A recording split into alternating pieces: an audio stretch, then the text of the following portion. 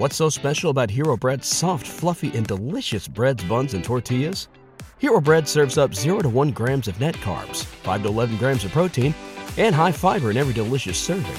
Made with natural ingredients, Hero Bread supports gut health, promotes weight management, and helps maintain blood sugar.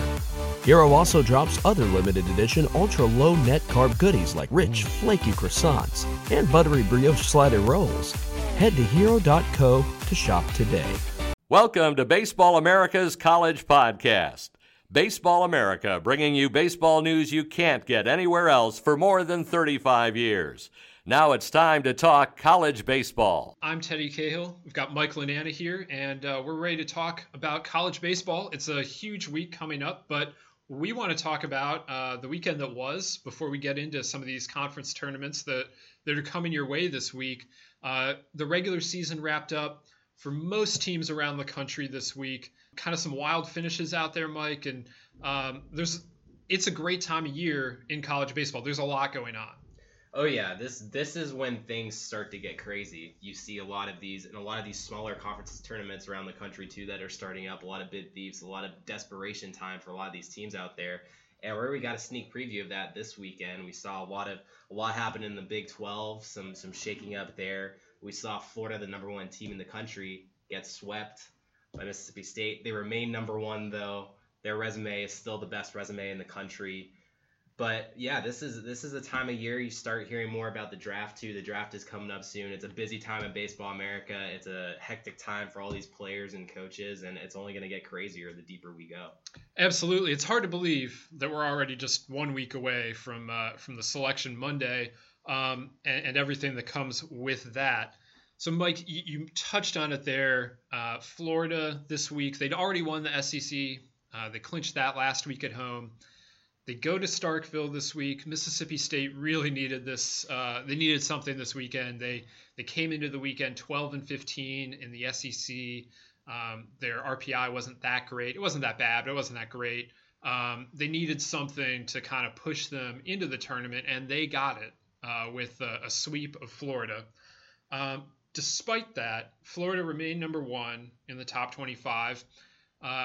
We just felt like Florida still has pretty much by far the best resume in the country. They're the only Power 5 conference school that has lost less than two losing weekends. This was their first. They have 24 top 50 RPI wins. That's the most in the country. They've really done everything they can all year. They're the SEC champs until this weekend, and they hit a speed bump in Mississippi State. And Mike, what do you make of what the Bulldogs did this weekend? Yeah, well, like you said, it was something they needed to do. Not necessarily to sweep, but obviously to win a game or ultimately win a series was something they very much needed to do to improve their postseason standing. We had a lot of questions last week. I know I did on Twitter, people asking me about why isn't Mississippi State in our field. Well, that's going to change. They're going to be in our field. They've played their way into it, obviously sweeping the number one team in the country. It's been a tumultuous season for Mississippi State, starting with a sweep against Southern Miss opening weekend and then Annie Canizero getting pushed out there at Mississippi State. They've dealt with a lot. It's been a roller coaster. But you have to give those players and you have to give Gary Henderson credit at the top of that team, the head coach there now. You have to give them credit for keeping it together, for rallying here late in the season and putting themselves in good position here. Now they're back into the NCAA tournament picture. So to me, it was a loud statement by the Bulldogs. And I think for all three of us, though, all of us on the conference call last night, there really wasn't much argument about leaving Florida at number one, though. I think we all realized that this weekend was not a must-win situation for Florida by any stretch. They proceeded cautiously with their pitchers and made sure that they were good to go. So to me, I think it was both teams did what they needed to do. Mississippi State needed to pick up some big wins, and Florida needed to make sure that they have all their players ready to go and chomping at the bit for the postseason coming up.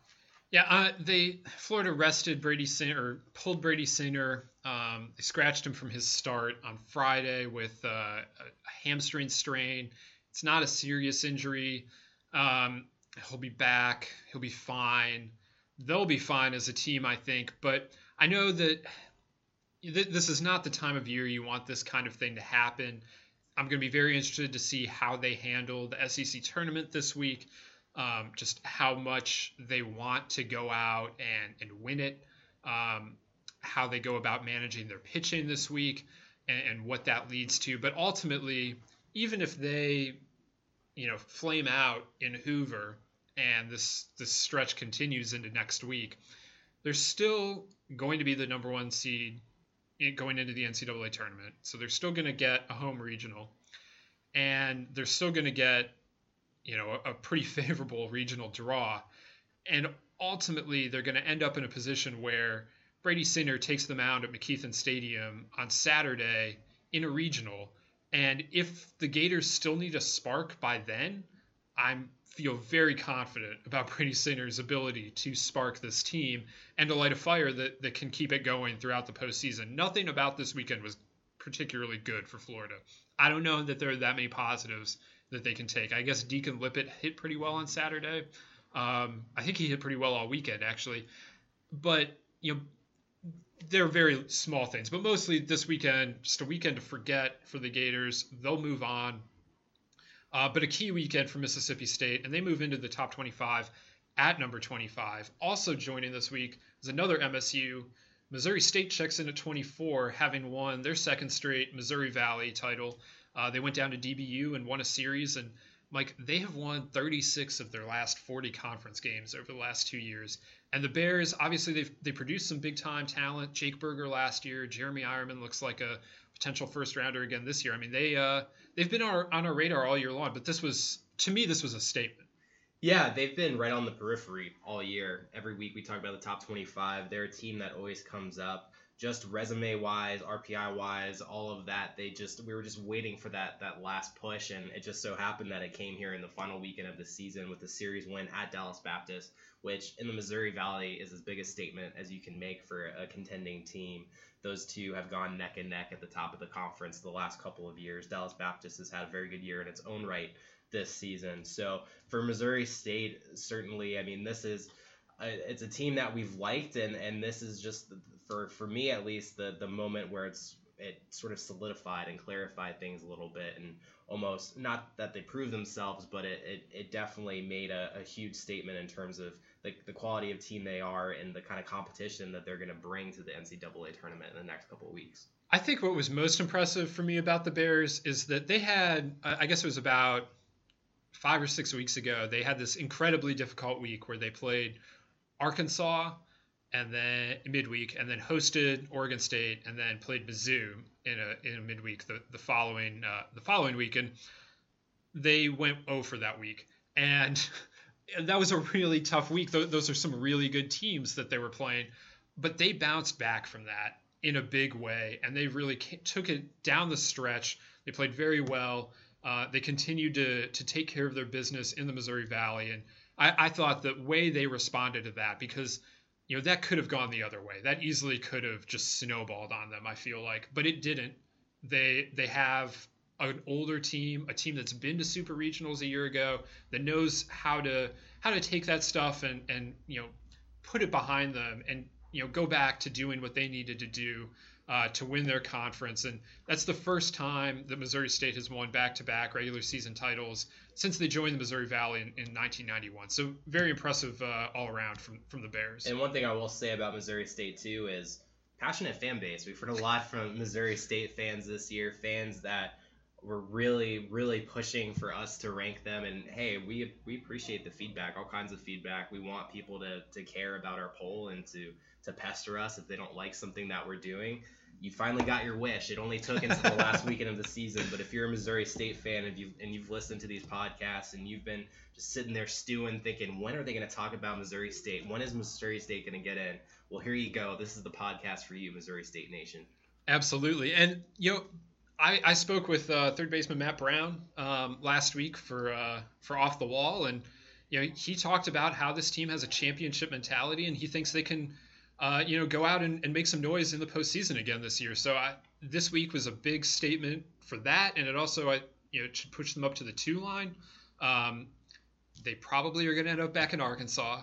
Sorry. But they're very familiar with that, and it worked out pretty well for them last year. And maybe they've played themselves out of that since Arkansas may well be a national seed. But we'll get to that later in the podcast. Before then, I want to talk about another team from Texas, the Texas Longhorns, who this week, going into the weekend, they were 2 games behind Oklahoma State in the Big 12 standings, 3 games to play. Texas, though, comes out with the Big 12 title. They swept TCU at home, while Oklahoma State got swept at home by Texas Tech. And Texas claims its first Big 12 title since 2011. Cody Clemens had a fantastic weekend, 2 huge home runs on Friday night, including a walk-off shot. And then he homered in his first plate appearance on Saturday to really get the Longhorns off on the right foot and push them towards the title. And this Longhorns team in May has really been spectacular. They were just a few weeks ago, they lost a series at West Virginia, had fallen back to 3 games out of first place with 6 games to play. They had a really tough series on the schedule still at Texas Tech. And it did not, the odds were not in their favor to win this Big 12 title. But in part because Oklahoma State faltered down the stretch.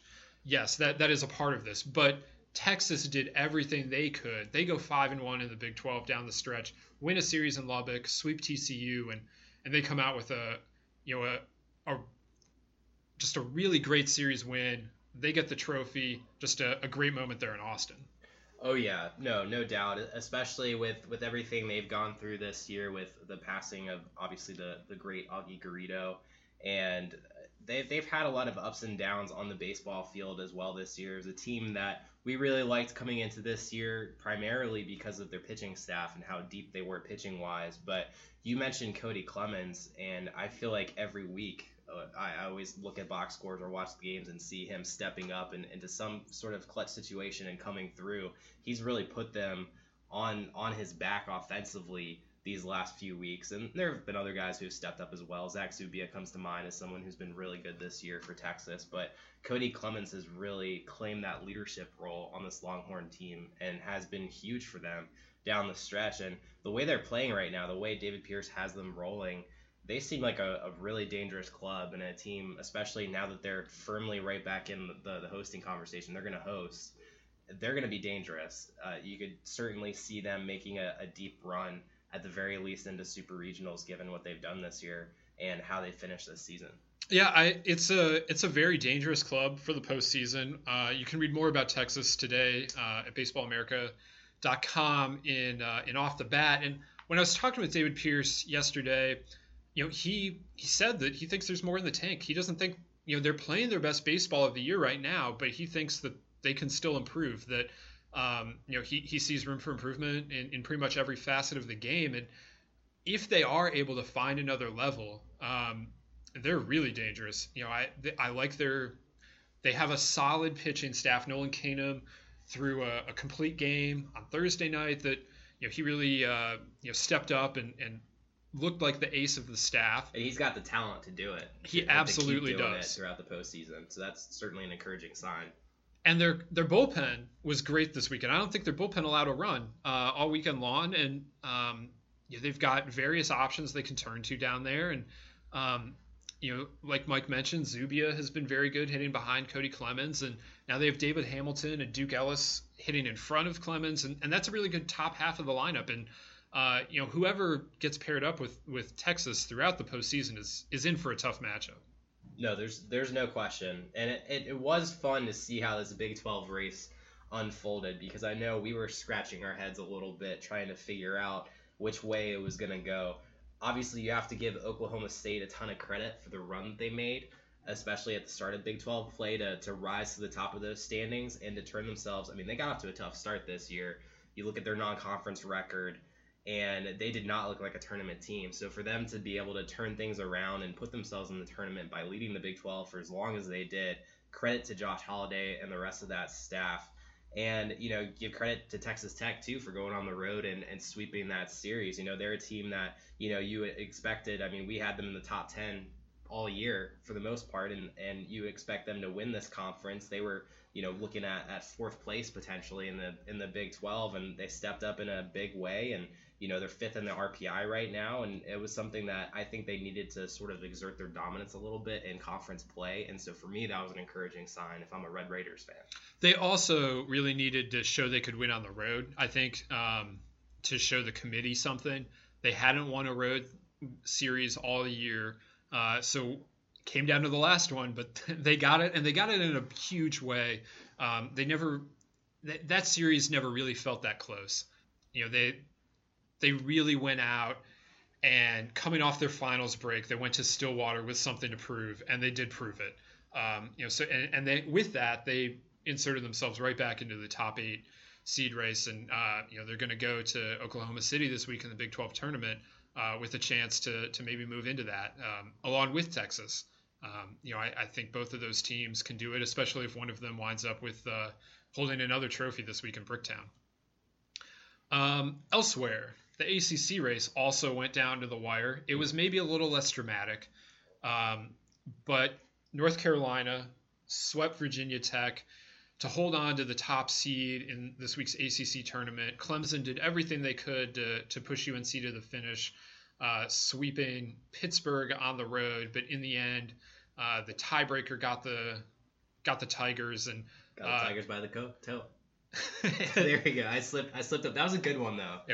You got it. It was a good one, but I slipped up a little bit on the delivery. I'm a little bit ashamed. We need to go back and edit this out. I need to report that again so that we could fix that. But yeah, no, as you mentioned, I mean, it was both teams swept this weekend. Both teams did what they had to do. It's just tiebreaker rules. Both teams are 22-8 in the ACC. It just so happened to won their out. Respective divisions. Yeah, so I mean, no knock on Clemson whatsoever. UNC gets the number 1 overall seed in the ACC tournament, and Mike Fox wins ACC Coach of the Year. You look at the first time in like his 20-whatever year career at UNC. It's kind of wild that that's the first time ever, especially given the College World Series teams they've had over the years, the teams that, in 2006 and 2007 against Oregon State and the title series. I mean, they've had some really good teams over the years, so it is surprising that this is the first year that he's won it. But you look at North Carolina, you look at what they've done this year. Obviously, they got off to a difficult start. They dropped out of our top 25 early in the season, got off to a 7-7 start, and lost their first ACC series on the road at Louisville. And really, from that moment, they picked things up. They pieced things together. They found the right formula on the mound and lineup-wise. And I wrote the cover feature for our last story on North Carolina on their analytical approach, their analytics department that they have that's student run, and how that's impacted the way that they play, the way they manage their team. And certainly, in their second year doing that, that's played a role in diagnosing the issues that they face and fixing them faster than maybe they would have fixed them in years past, finding the right roles for guys based on data and the analytical information that they have. But UNC, just a sensational finish for the Tar Heels. This is the team that we envisioned in the preseason, given all their depth on the mound and the returning experience that they had in the lineup. And the biggest news for UNC, other than winning the ACC, is they get their ace back. They got Gianluca Delatry back after not pitching since February. Only made 2 starts this year and missed the rest of the year. He pitched on Saturday against Virginia Tech, only threw the first 4 innings, but he looked excellent. He was up to 94. He was commanding his fastball really, really well in the low 90s. 20 of his first 22 pitches were strikes. He was also commanding his breaking ball and his changeup. Looked like he hadn't missed a single start. Looked like he was ready to go another 4 innings if they needed him to throw that many. He only finished with a little over 40 pitches in 4 innings. So that's a huge boost for Carolina going forward. He's going to pitch again in this ACC tournament at some point this week to get him ready for regionals. But when you have a team that's kind of mixed and matched a little bit on the mound this year, weekend rotation rise, they've tried a few different orders. Eventually settled on a JUCO transfer, Cooper Criswell. It's a tough name to say. It's alliterative. Cooper Criswell as their Friday starter in place of Luca Delatry. But now you get that additional arm. It makes them that much deeper, and it makes them scarier because this is a team that we envisioned before the season as a number 6 preseason team. I think it was really significant because while they finished with the record that indicates that they're the team that we thought they were coming into the year, this hadn't been the UNC team that we signed up for. This is a team that we thought was going to do it with pitching, that had this rotation of Daughtry, Baum, and Bergner, and we thought that an incredibly deep bullpen, and the incredibly deep bullpen has showed up. Yeah. The rotation has not. And, before Daughtry's return, you're kind of looking at this and wondering, like, okay, do they actually have 3 starters that they rely on? Like, what would happen in a game 3 of a super regional or a game 7 of a regional? Like, what happens then? And, I think Daughtry's return really answers a lot of those questions that, it lines up whether they want him or Criswell in the first game of a regional. They have the other one in the next game, and then you have Bergner, and if they can get Tyler Baum going, or however they want to line it up, if there were to be a fourth game, I think they're now set up in a way on the mound that is advantageous, and they have enough talent throughout the lineup. It's maybe not the flashiest lineup in the world, but it is a deeper lineup, especially as Ashton McGee has come on in the second half here, and Brandon Riley too. Brandon Riley really stepping up into that 3-hole. They hit the lineup changes all the time, but Brandon Riley can hit in the top of the lineup, and Brandon Martirano he typically hits more in the bottom of the order, and he has the second most home runs on the team. So they have some lineup depth. They have that deep bullpen, and I think Daughtry coming back really is that last piece of the puzzle that the Tar Heels really needed to feel like, again, they can be serious contenders in the NCAA tournament. Yeah, no doubt. And I think the fact that they had, you mentioned the weekend rotation, I think the fact that they had Cooper Criswell settle into that Friday role and gain some confidence, and the rest of the team gain confidence in him, is only going to help and gives them more flexibility on the mound, because, like you said, you have 2 guys that you can choose from now for that role. Essentially, 2 Friday quality aces. Cooper Criswell isn't the kind of guy, he's not going to throw 95, but he's very polished. He commands it. He's 6'6", throws from a tough angle. He's got a good starter's repertoire.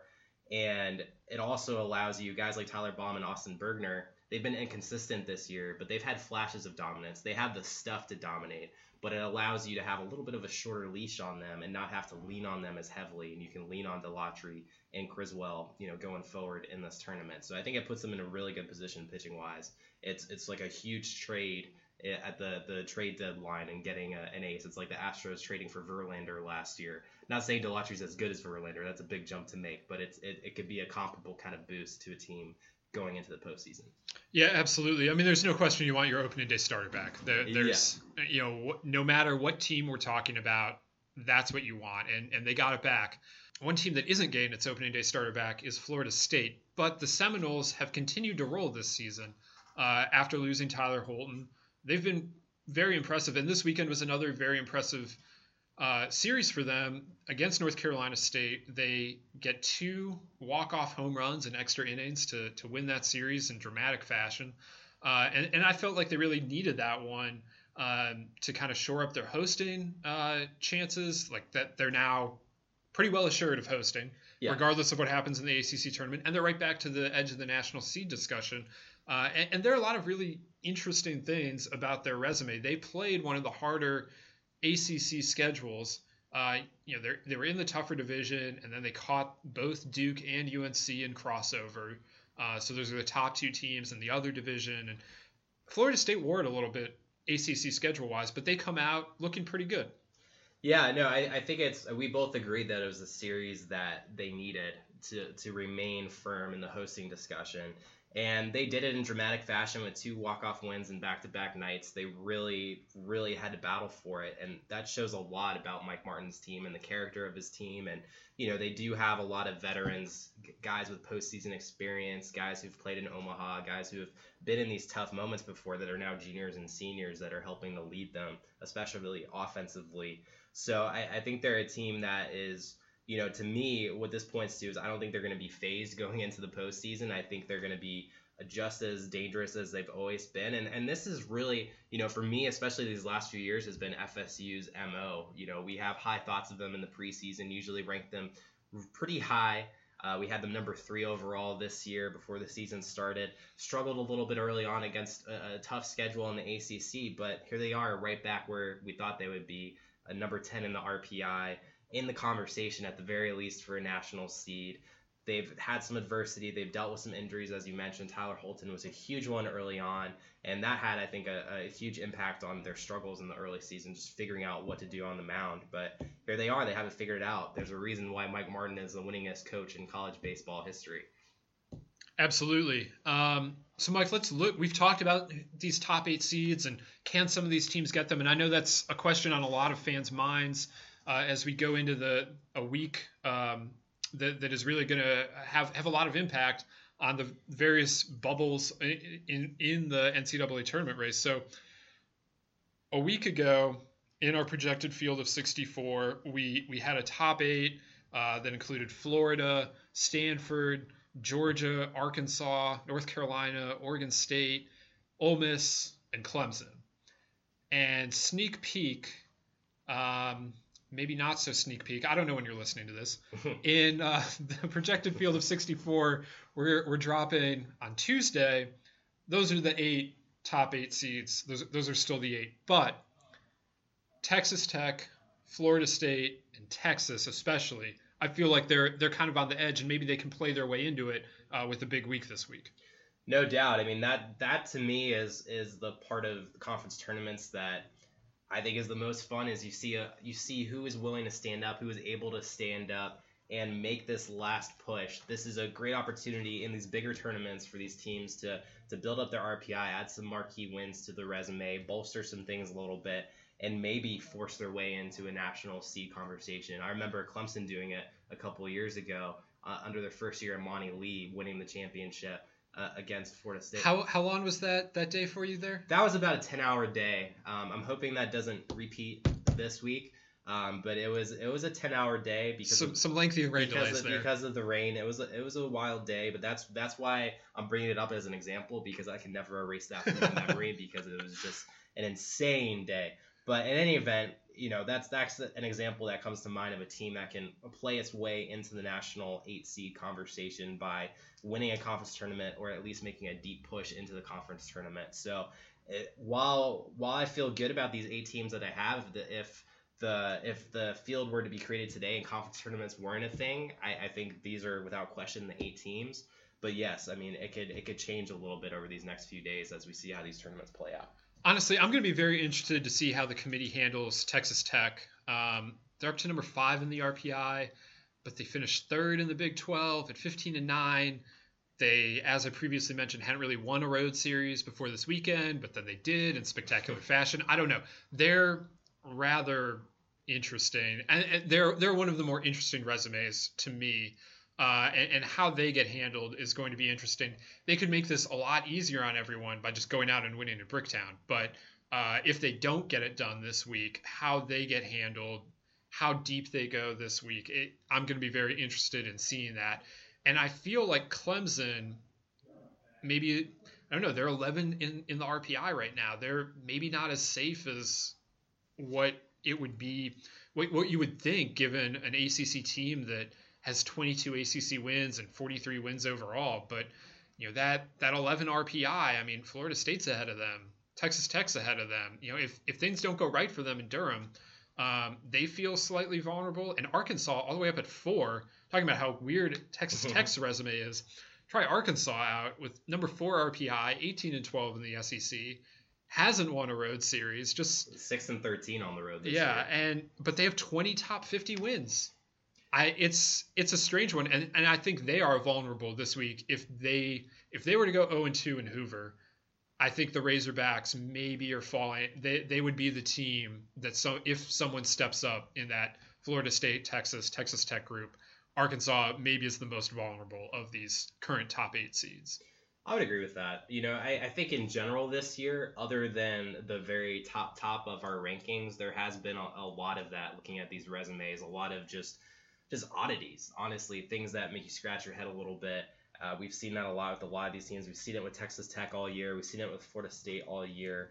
Clemson as a team, we saw it with a little bit early on, although I feel with them at 22-8, unless they go 0-2 in Durham, I still feel good about it, but you never know what the committee I mean, that 0-2 would be a bad 0-2.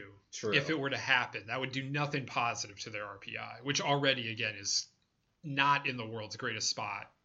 Yeah, it's obviously you would feel a little more comfortable as a Tigers fan if they were inside the top 10. In general, if you're wondering what your team needs to do this week, I think it starts with maybe don't go 0-2. That feels like a good start. It's helpful. It's helpful to. In general, the committee seems to like to. I mean, in my experience, I'm not an expert, but in general, it seems like the committee likes teams who win games. I think in general, the more you win, the better off you're going to be. So if I had to give some advice to any team in the country, how do I get in the tournament? I would just say, hey, win. Also, yeah, just don't try and back in. Like, I feel like a lot of the questions in the chat this week that I've gotten on Twitter over the weekend are like, what's the least we can do? Like, I don't know, maybe that's not... That's not the right attitude. Yeah. If I'm a coach, I'm not addressing my team. Hey, guys, what's the least we can do today to win this game? Like, how can we win with the bare minimum amount of effort? I do get the mindset, but, like, because you want to know, like, if everything goes wrong, are we still okay? Like, I get that aspect of it, but I don't know. Have a little more faith in your team, I would say, and expect them to go out and win a couple games this week, and then they'll be fine. Yeah, I mean, every team other than, the very top of the top has a little bit of uncertainty going into it, at least if not in getting into the tournament, in terms of hosting and national seed and things like that, other than, a team like Florida, Stanford, those guys at the very top, there are things that can change. There are things that are flexible here. So, I mean, the best course of action is just to try not to lose. Just try to continue to do what you've been doing all year. Or if you haven't won a lot this year, win the tournament. That is the beauty of conference tournaments, right? Especially in leagues that are usually one bid leagues. It didn't matter that you didn't win the conference regular season because you have a chance now and you have a chance to play your way in. And Mike, let's talk about some of those teams that could play their way in or play their way out this week. Let's look at the bubble. I think the most interesting part of the bubble is A&M and Kentucky. Yeah. Two SEC teams that went 13-17 in conference this year, but still have top 25 RPIs. Yeah, it's head scratching. 13-17 is not getting it done. And in the SEC, so the format, the way it works is the top 4 teams get byes, and every teams 5 through 12 essentially have a play-in game on Tuesday. And Kentucky, to a play-in game to get to the more regular double elimination portion of the tournament before it turns into single elimination again. It's a strange format down in Hoover. These are all a little bit strange. It's true. So Kentucky and A&M are the first 2 games of the SEC tournament Tuesday morning. And for both of those teams, those feel like absolute must-wins because the way the committee looks at this, conference tournament games get counted to your conference record. So lose those games, and the Aggies and the Wildcats would be 13-18 in the SEC. And I'm going to say that makes for an anxious week. And frankly, that's probably just bubble out. Yeah, it's a very peculiar situation for both of those teams just because given the way that they both started their seasons, given just the talent on both rosters and what we envisioned for both teams. I mean, it wasn't that long ago, it was a couple months ago, we're talking about Kentucky as if, they were one of the best teams in the country. And you look at the talent on the team and you could still make that statement in terms of talent that, okay, maybe they should be one of the best in the country, but for whatever reason, they've struggled here down the stretch in SEC play. They've dropped series. I mean, getting swept this weekend did them no favors. I mean, being 13-17. If they just won once at Vanderbilt, they could feel so much better about it. I mean, at some point, you are what your record says you are. And the reality is, as much as we like this Wildcat team, they've put themselves in a really tough position here in a must-win situation against Auburn, which is not an easy win. No win in the SEC is easy. And Auburn. This Auburn team is on the hosting bubble, and so they want this is not a case where Auburn can just say, whatever happens this week happens. Like, no, Auburn's trying to host, and they need to win that game to be able to host probably. Yeah, it's just a lot of bubbles going at it, and when bubbles go, A&M knows about bubbles though, right? Oh yeah, A&M knows a lot about bubbles. So for those of you who aren't familiar, they blow bubbles. They have bubble machine. They have like a bubble machine after their home runs. Is it a machine? It's gotta be a machine. No, those are machines. You can't just have. I'm sure there are some people out there with just the little wand bubbles, but no, they're like some like serious like very intricate machines. Yeah, because I was there. I was in College Station for Super Regional. I saw the bubbles. I didn't see the machines, but I had to assume just because, I mean, tweet your bubble machine at Lanana. Yeah, I want to see your bubbles.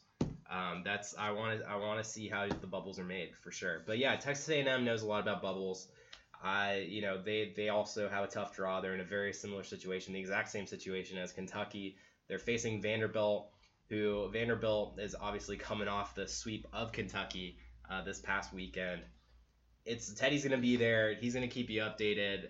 Whoever wins, whoever loses in that tournament, it's going to have a big ripple effect on our 64 and on what the committee decides next week on Monday. So I'll tell you, I don't think anyone's really going to need coffee in Hoover tomorrow. I think that we're going to get some immediate drama, and immediately, like the first two games of this tournament, there is going to be no settling into it. It's going to be must-win scenarios from the jump, and I mean, like, that's not something that we usually get in Hoover. It takes a little while to build some of the suspense sometimes, at least into the night. I bet you still drink some coffee, though. I'm not that big of a coffee guy. You know this. I know that, but at some point it's. Maybe not tomorrow, but there will be lots of coffee consumed. That tournament, to survive that tournament, you need coffee. It's quite a. It's a bear of a tournament. Yeah, it's. So looking elsewhere on the bubble, beyond the Kentucky A&M conundrum, let's look out west for a second here, Mike, with Arizona and Washington. And I know we've talked about this before. Arizona this week won a series against Arizona State, got a huge win on Saturday in the third game to claim the series, and that was really a must-win because they're sitting at 12-15 in the Pac-12 going into the final weekend. Frankly, this might be a must-sweep when they go to Oregon just to get back to 500. They have the RPI. They have a lot of things going for it, but if they don't win the series this weekend, they're done. And, even if they do, I mean, they're still going to be, like sixth in the Pac-12? So, yeah, they're sixth right now. And they're facing eighth place Oregon.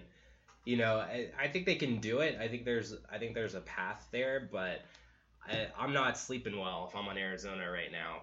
I'm nervous heading into this weekend. And that's a team that has yet to win a weekend on the road. They have no winning road weekend. So much like Texas Tech last week, Arizona needs one in its final weekend to really give itself a chance. Washington, meanwhile, welcomes Stanford in, and this is a really interesting series from a few different perspectives. So Stanford is trying to clinch the Pac-12 title. They just need one win or an Oregon State loss to do it, and it would be their first title since 2004. So that Stanford trying to do that on the one end. Washington, their RPI is not good, but they are tied with UCLA for third in the Pac-12. They're 18-9 in the Pac-12, and we've seen in the past teams from the Pac-12. UCLA did this last year with RPIs in the 60s. They if they finish really well in the Pac-12, they can get in, and it seems like that's the position the Huskies are in this weekend. But they can't afford to be swept this weekend. No, they can't. They need at least one win against Stanford this weekend for the mere fact that their RPI is at 71 right now.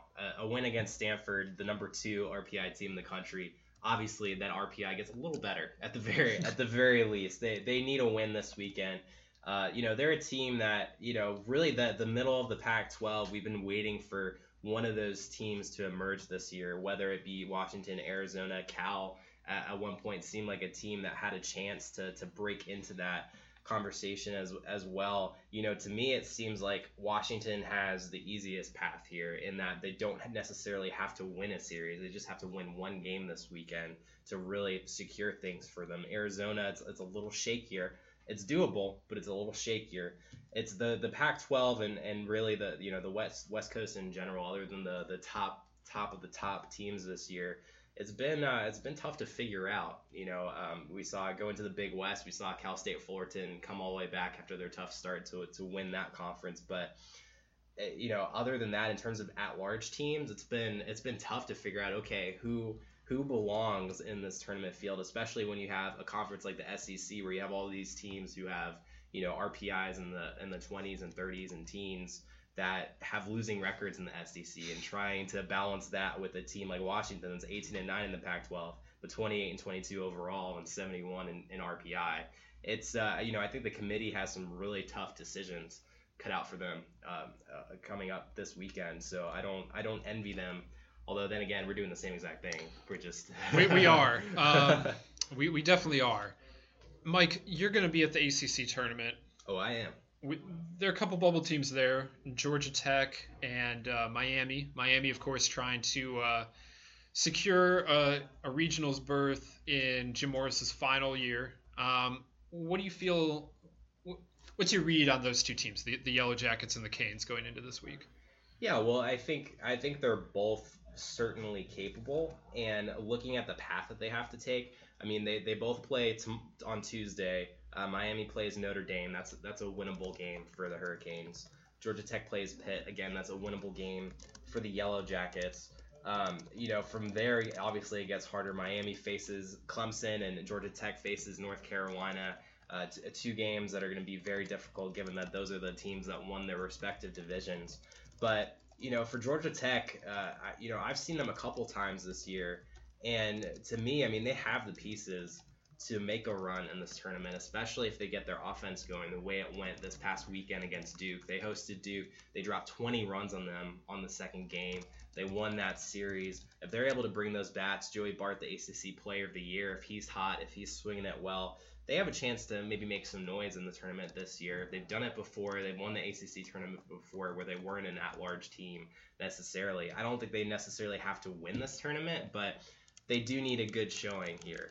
And, they're going to have the opportunities, especially going against UNC. They played UNC very tough when they matched up earlier this season. So they're not going to be intimidated by them, and I think they're going to have a chance. Miami, it's been strange to see them be so bubblicious these last 2 years after going to Omaha the past 2 years before that. They do have the opportunity, though. I mean, they are above 500 finally, 27-25. They're 16-13 in the ACC. Their RPI is at 63. They have the chance, but I think for me, I think they need more than just the one win. I think they need to make a bigger splash than that in the ACC tournament. It's going to be very interesting to watch those two teams. I appreciated the opportunity to make option jokes when Georgia Tech dropped 20 runs on Duke. I did appreciate that, and I think the Yellow Jackets are carrying some momentum into this. And yeah, they just missed that extra point. They did. They won 20-7. Well, the triple option is very difficult to prepare for, so you can understand how it would catch Duke by surprise. So Georgia Tech, it really feels like a must-win on Tuesday against Pitt, and then just kind of see where it goes from there. See if they can find a way against North Carolina. That's an intriguing team. I think it's doable given how they matched up with UNC earlier this year. I don't think there's a huge disparity there. I mean, the key for Georgia Tech is they need depth on the mound from whoever's starting. That's the biggest key. If Georgia Tech can get at least 6 or 7 innings from their starter, whoever they throw in that game, they're going to have a chance. But their bullpen, really haven't seen it in action. They do have some holes in that pen. It's very easy to put up runs against those guys, especially the middle inning guys. So they need some depth on the mound if they want to win some games in this tournament. That's going to be one to watch. There's plenty to watch around the country. We already have 4 bids locked up for this year's NCAA tournament, so 60 more to go. The first 4 in, we got Texas Southern in the SWAC. You got North Carolina A&T in the MEAC. That's their first since 2005. Fullerton clinched the Big West title, and Army on Monday beat Navy to win the Patriot League. So very impressive season for Army. Texas Southern, I think that's 3 in the last 4 years. Very impressive for the the way that they've played in the SWAC tournament and in the SWAC in general, but to win 3 out of the last 4 SWAC tournament titles, very impressive for Texas Southern. North Carolina A&T getting back for the first time in more than a decade, and of course Fullerton just doing what Fullerton does. We'll see them in Omaha or something. You don't want to see them show up in your regional, that's for sure. Yeah, no doubt, especially given their pitching staff and the way they've heated up down the stretch here. they've done this the last few years. This is what Rick Vanderhook's club does. This is a more extreme version. It is, but it is still a version of it. He's a magician. I'll tell you what. He's for my next act, I'm gonna start 0-20 next year, and I wouldn't be surprised. I wouldn't put it past them at this point. Every hole that they've dug themselves into the last few years, they've dug out of and made a deep run in the postseason. So if they were one of the 8 teams to make it to Omaha, I would not be surprised. And we mentioned earlier the emotional way Texas responded to Augie Garrido's death. You saw the same thing out at Fullerton. Those guys weren't recruited by Augie, unlike the Longhorns, who a lot of that team was. But he still meant so much to that program. And after they won the title, to see the way they recognized him, they have a big commemorative decal, I don't know, on the outfield wall, and the team all went out there. And just to see those two programs, the two programs Augie Garrido is most associated with, win conference titles this weekend, I think was a special moment for a lot of people around college baseball. We got plenty more to come this week, plenty more bids, tickets to be punched, bubbles to be busted, all sorts of stuff here in the conference tournaments to come. And baseball to be played. There will be baseball, I suppose. Yeah. I guess that's a thing that happens. There will be a lot of it played this week, actually, all over the place. Hopefully not too much rain. That's another thing that happens a lot of times with conference tournaments. Well, now it's going to happen because you said it. That's okay. It was happening anyway. So we'll be back here to talk about it next Monday. We'll have a field of 64, a real field of 64 to discuss, and I'm sure we'll break it down in all sorts of various ways. But keep it tuned to baseballamerica.com throughout this week. There will be projected field of 64, plenty of content from these conference tournaments, and all sorts of fun stuff. And as Mike mentioned earlier, the draft is around the corner. So if that's a thing you're into, there are plenty of scouting reports to be read. The BA 500 is listed. There's all sorts of stuff there to keep you busy and over the next few weeks before the draft. Make sure to continue to follow us at baseballamerica.com and on Twitter. He's Mike Lananna at MLananna on Twitter. It's a tongue twister. I'm Teddy Cahill. I'm at Ted Cahill on Twitter. And we'll be back here next week to talk with you guys. Thanks a lot for listening. This concludes our program. Want more in-depth baseball coverage? Be a better fan. Visit baseballamerica.com to get more comprehensive baseball coverage. What's so special about Hero Bread's soft, fluffy, and delicious breads, buns, and tortillas? These ultra-low net-carb baked goods contain zero sugar, fewer calories, and more protein than the leading brands, and are high in fiber to support gut health. Shop now at Hero.co. Everybody in your crew identifies as either Big Mac Burger, McNuggets, or McCrispy Sandwich. But you're the Filet-O-Fish Sandwich all day. That crispy fish, that savory tartar sauce, that melty cheese, that pillowy bun. Yeah, you get it. Every time. And if you love the Filet-O-Fish, right now you can catch 2 of the classics you love for just $6. Limited time only. Price and participation may vary. Cannot be combined with any other offer. Single item at regular price. Ba-da-ba-ba-ba.